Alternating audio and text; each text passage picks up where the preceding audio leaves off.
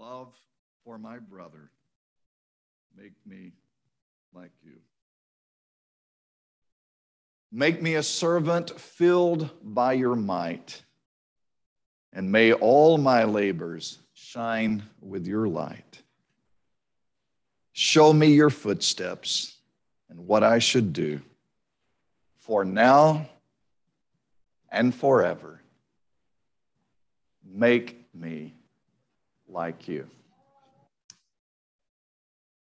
What a beautiful song, and what an appropriate song for our lesson this morning. As we think about our discipleship, I think it's important for us to remember sometimes as we talk about following Jesus, being like Jesus, what would Jesus do in this situation? We have, in many respects, a very romanticized vision of who Jesus is. We have a very romanticized vision of what his life on earth was all about.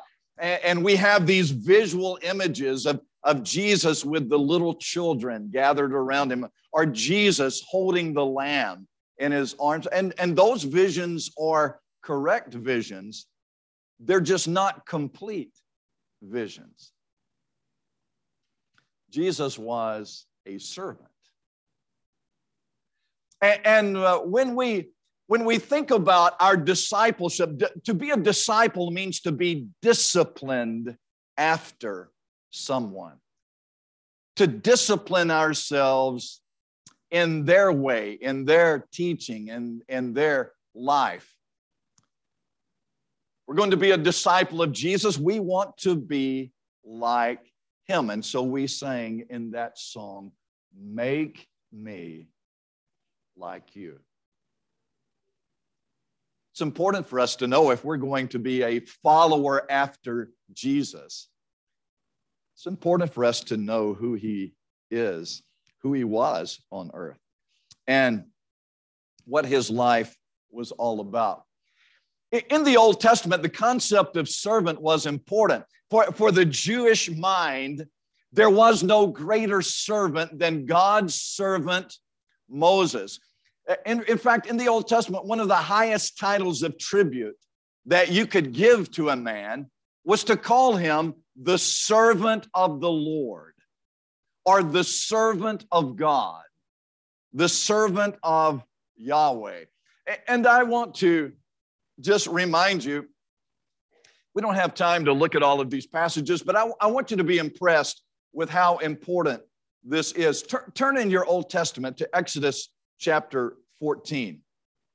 In Exodus chapter 14, as Moses is bringing the children of Israel out of Egypt, and the Lord has parted the Red Sea, and they have been delivered from the army of the Pharaoh.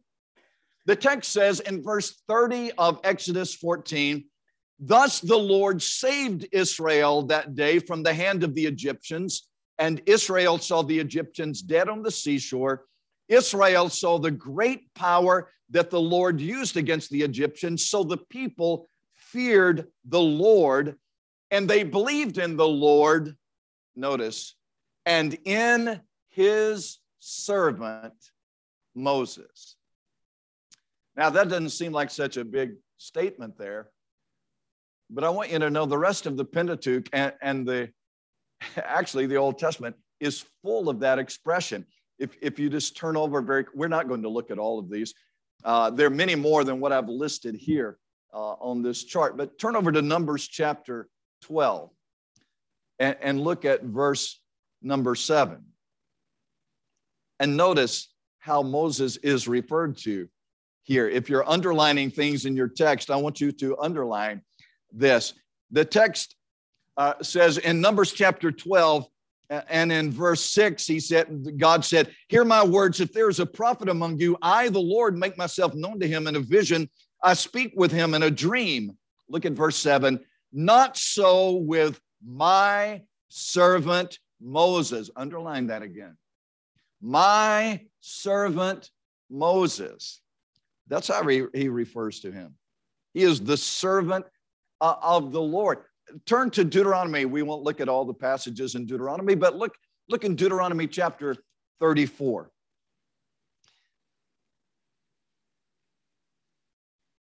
In verse 4, the Lord said to him, "This is the land that I swore to Abraham, Isaac, and Jacob. I will give it to your offspring. I have let you see it." Moses is about to die, and God is giving him a vision of the land that was promised to Abraham, the land to which he has led the children of Israel through the wilderness those 40 years. And now Moses is not going to be allowed to enter the land because of his sin, but God is going to allow him to see the land. And God said, "I have let you see it with your eyes, but you shall not go over there." Verse 5, so Moses, the servant of the Lord, died there in the land of Moab. Underline that. Moses, the servant of the Lord. Turn your page over, one page, Joshua chapter 1. What's the first thing you read? After the death of Moses, the servant of the Lord. Underline that. Look in verse 13.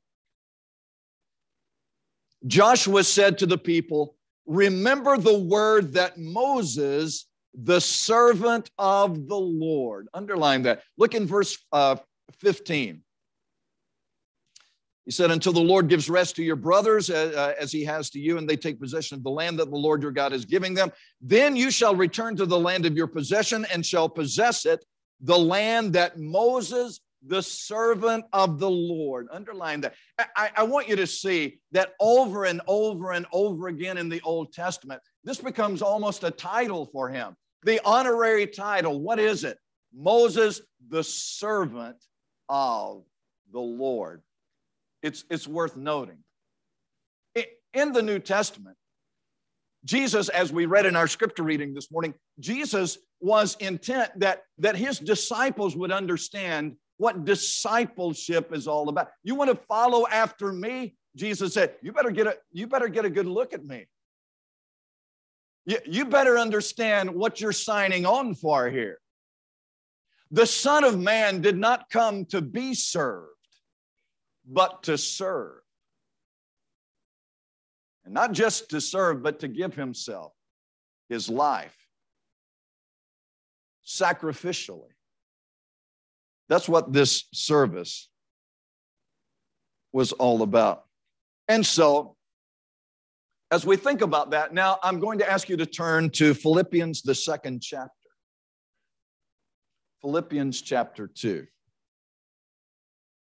And the Apostle Paul, writing to Christians in Philippi who were very close to him, he said to them, "So if there is any encouragement in Christ, any comfort from love, any participation in the Spirit, any affection and sympathy,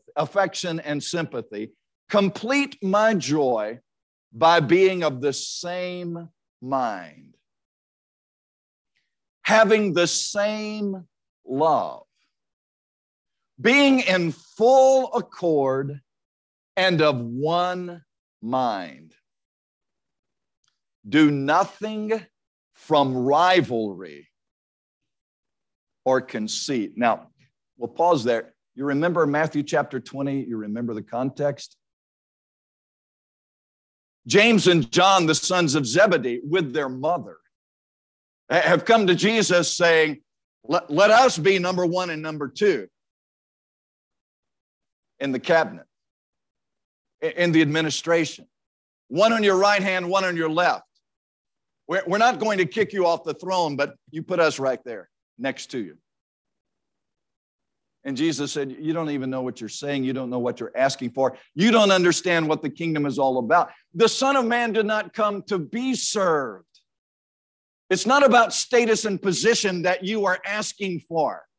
That's what they were asking for, a position in the kingdom. Jesus said, that's not what the kingdom is about. Listen carefully.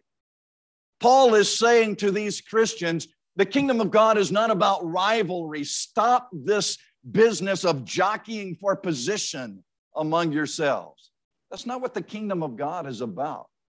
Do nothing from rivalry or conceit, but in humility count others more significant than yourselves.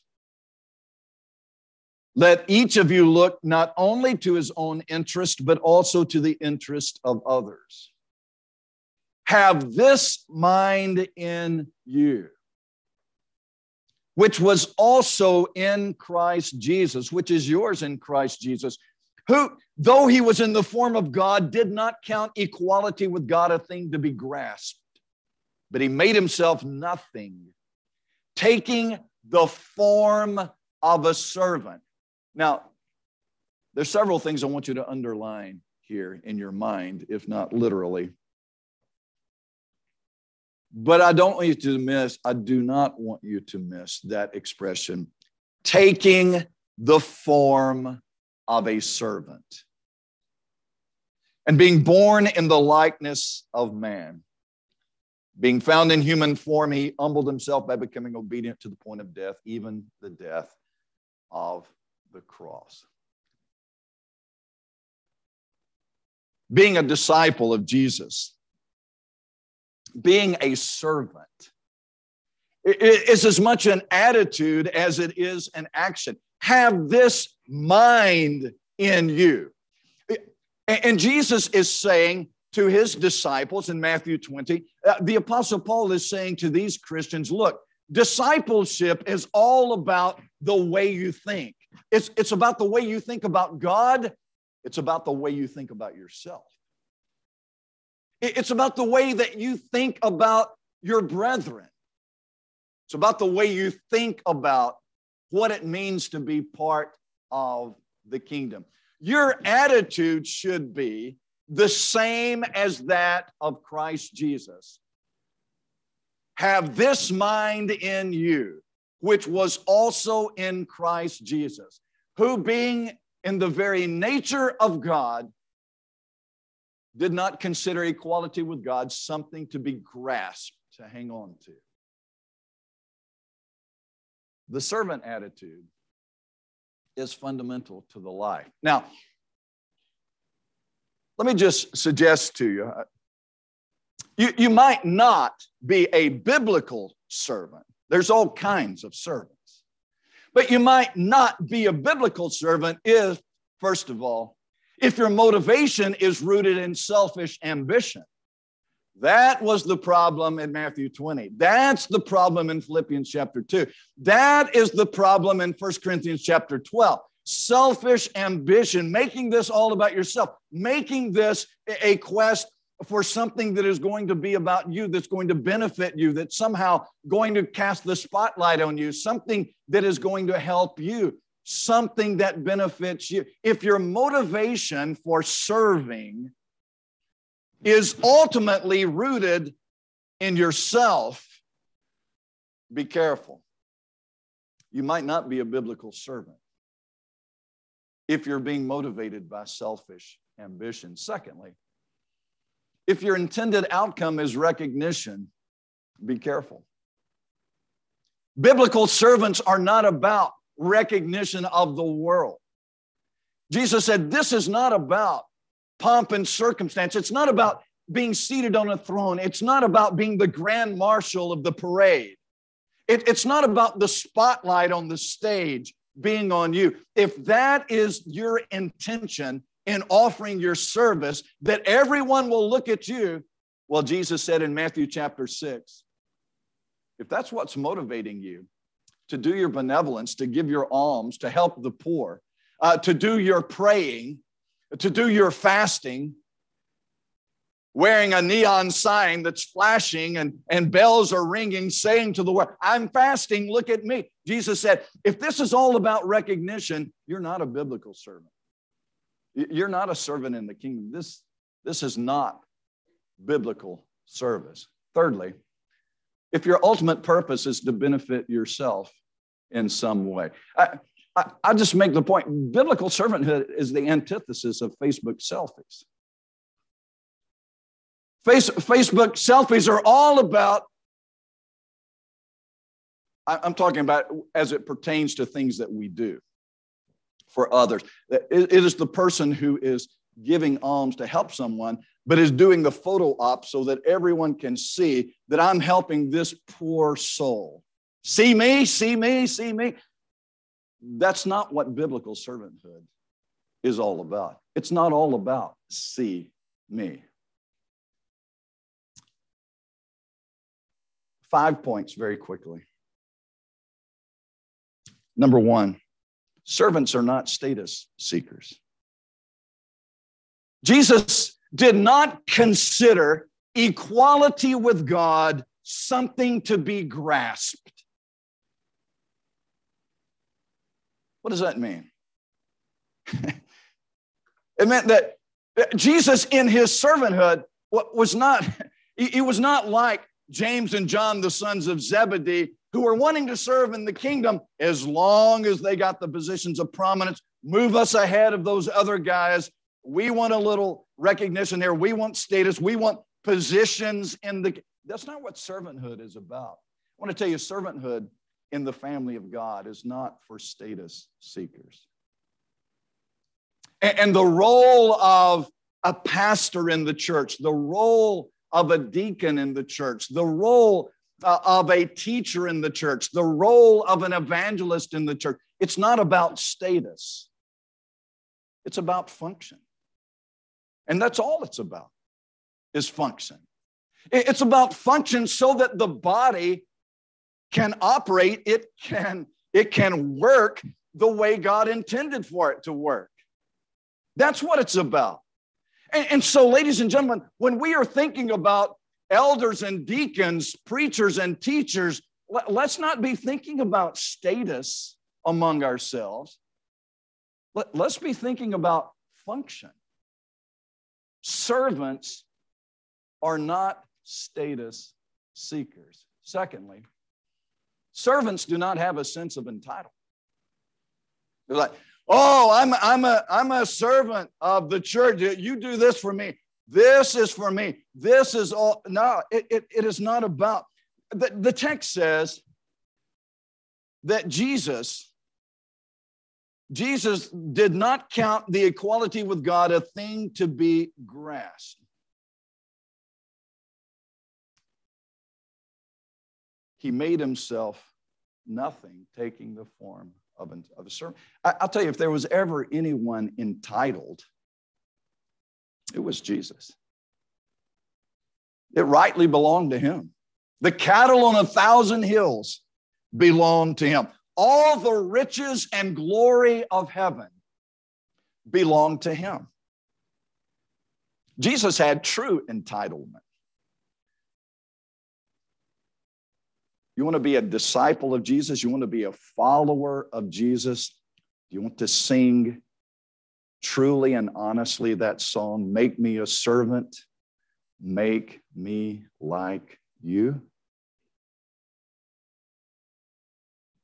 I want you to note in this text, Jesus, do you see verse 7 in Philippians chapter 2? Underline this.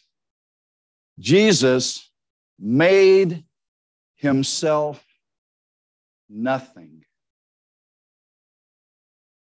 He made himself nothing.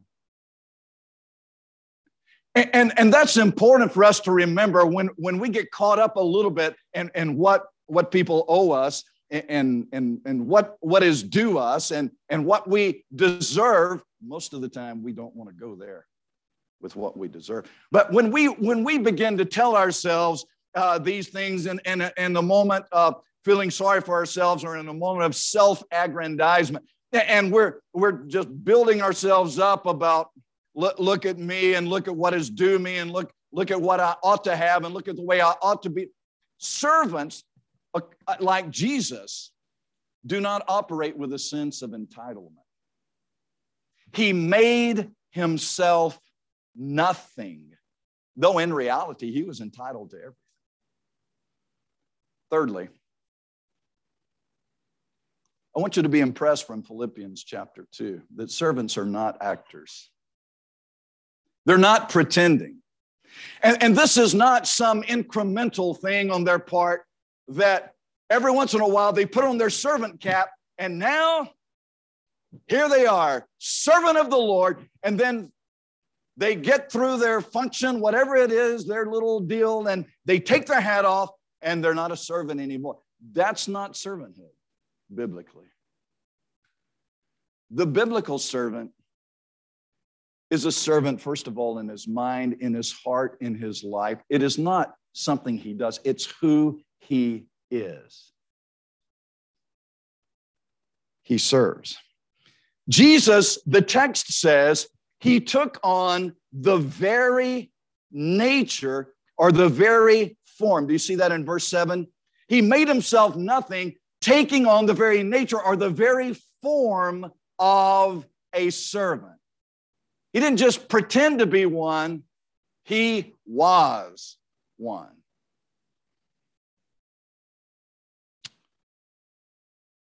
It was not a contrived thing. It was not pretending. And it didn't just happen incrementally along the way in his life. He had episodes when he played the part. No, he was the part. He was the servant. Fourthly, servants do not condescend. They identify. What do you mean condescend? Oh, bless your little heart. Let me help you with that.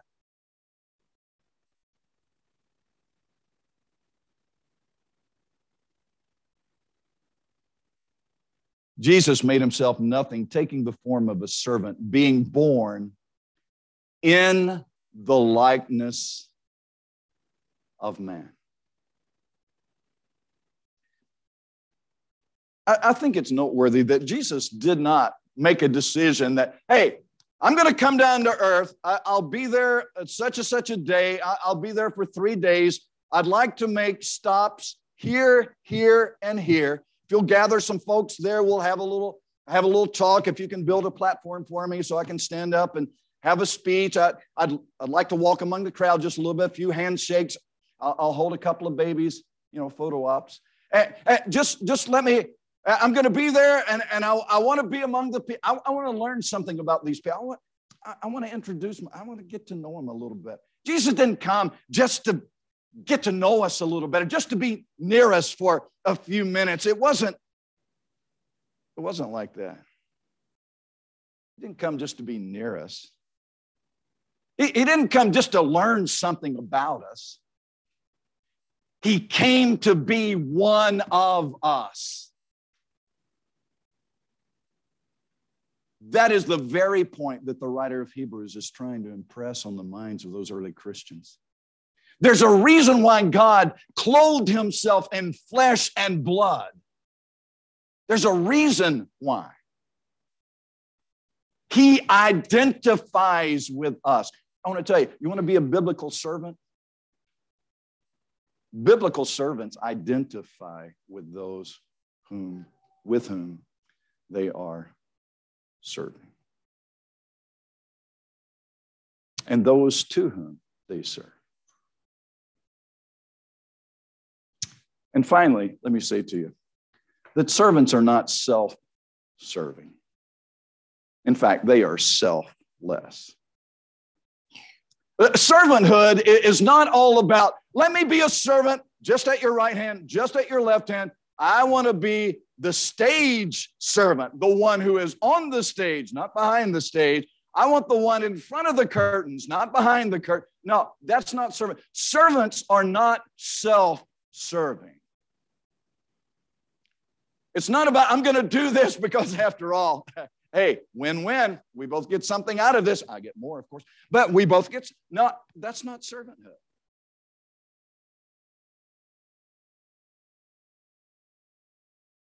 Being found in human form, he humbled himself by becoming obedient to the point of death, even death on a cross.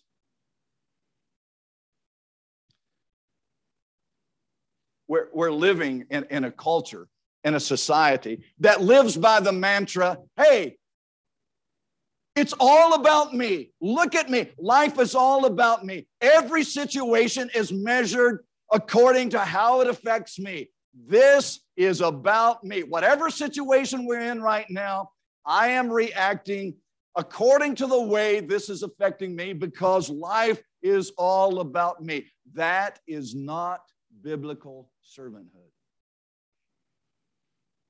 Biblical servanthood is the antithesis of that attitude that it's all about me. Biblical servanthood says it's not about me.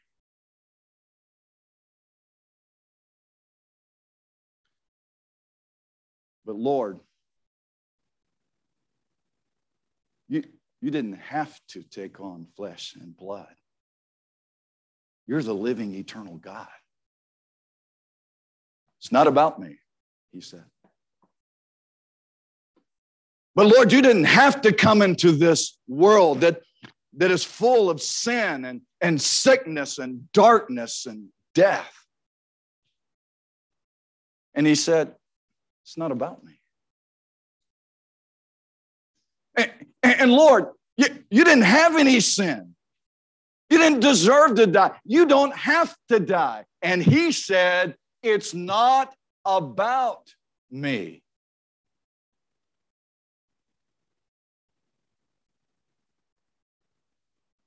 It's not about me.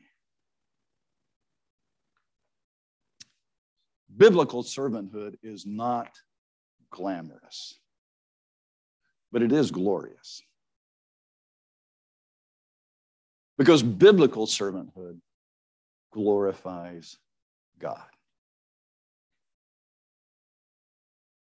This morning, as we extend the invitation of the Lord, I would remind all of us that what the Lord is looking for is he's calling us to be his disciples. He's calling those who want to follow after him as servants of the Lord and of the Lord's people. If you're here this morning and not a Christian, what a wonderful time for you to obey the gospel. Even this day, to confess Jesus as the Son of God and put him on in baptism. If you're a child of God who needs to come home, we bid you come while we stand together and while we sing.